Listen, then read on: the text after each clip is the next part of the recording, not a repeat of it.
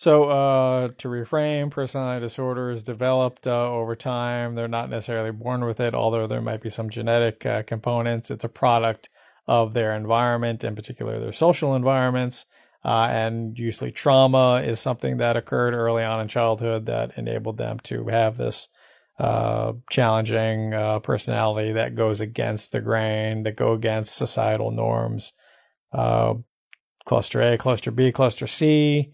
Cluster A being that odd eccentric, cluster B being that like over emotional, like chaotic type, and cluster C being that anxious, fearful, avoidant type.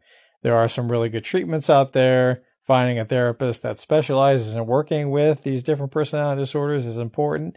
DBT is a highly prized one. Cognitive behavioral therapy also very helpful in these situations. Anyway, a therapist who is open, non-judgmental, Rogerian type, to be there to hold the space for you is really important.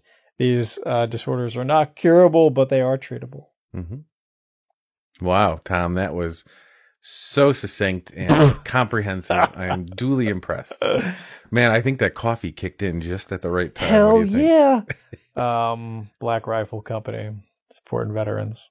It's good action. All right. Thank you. I used to drink those all the time, and I love them. And then since I've been on the 75 hard kick thing, I've just been drinking water because a gallon of water, you don't want anything else to drink after that. But so Black Rifle Company, if you're out there and you want to support this show, just give us a call. Hell yeah. I'm a Marine Corps veteran. We support IC veterans in practice.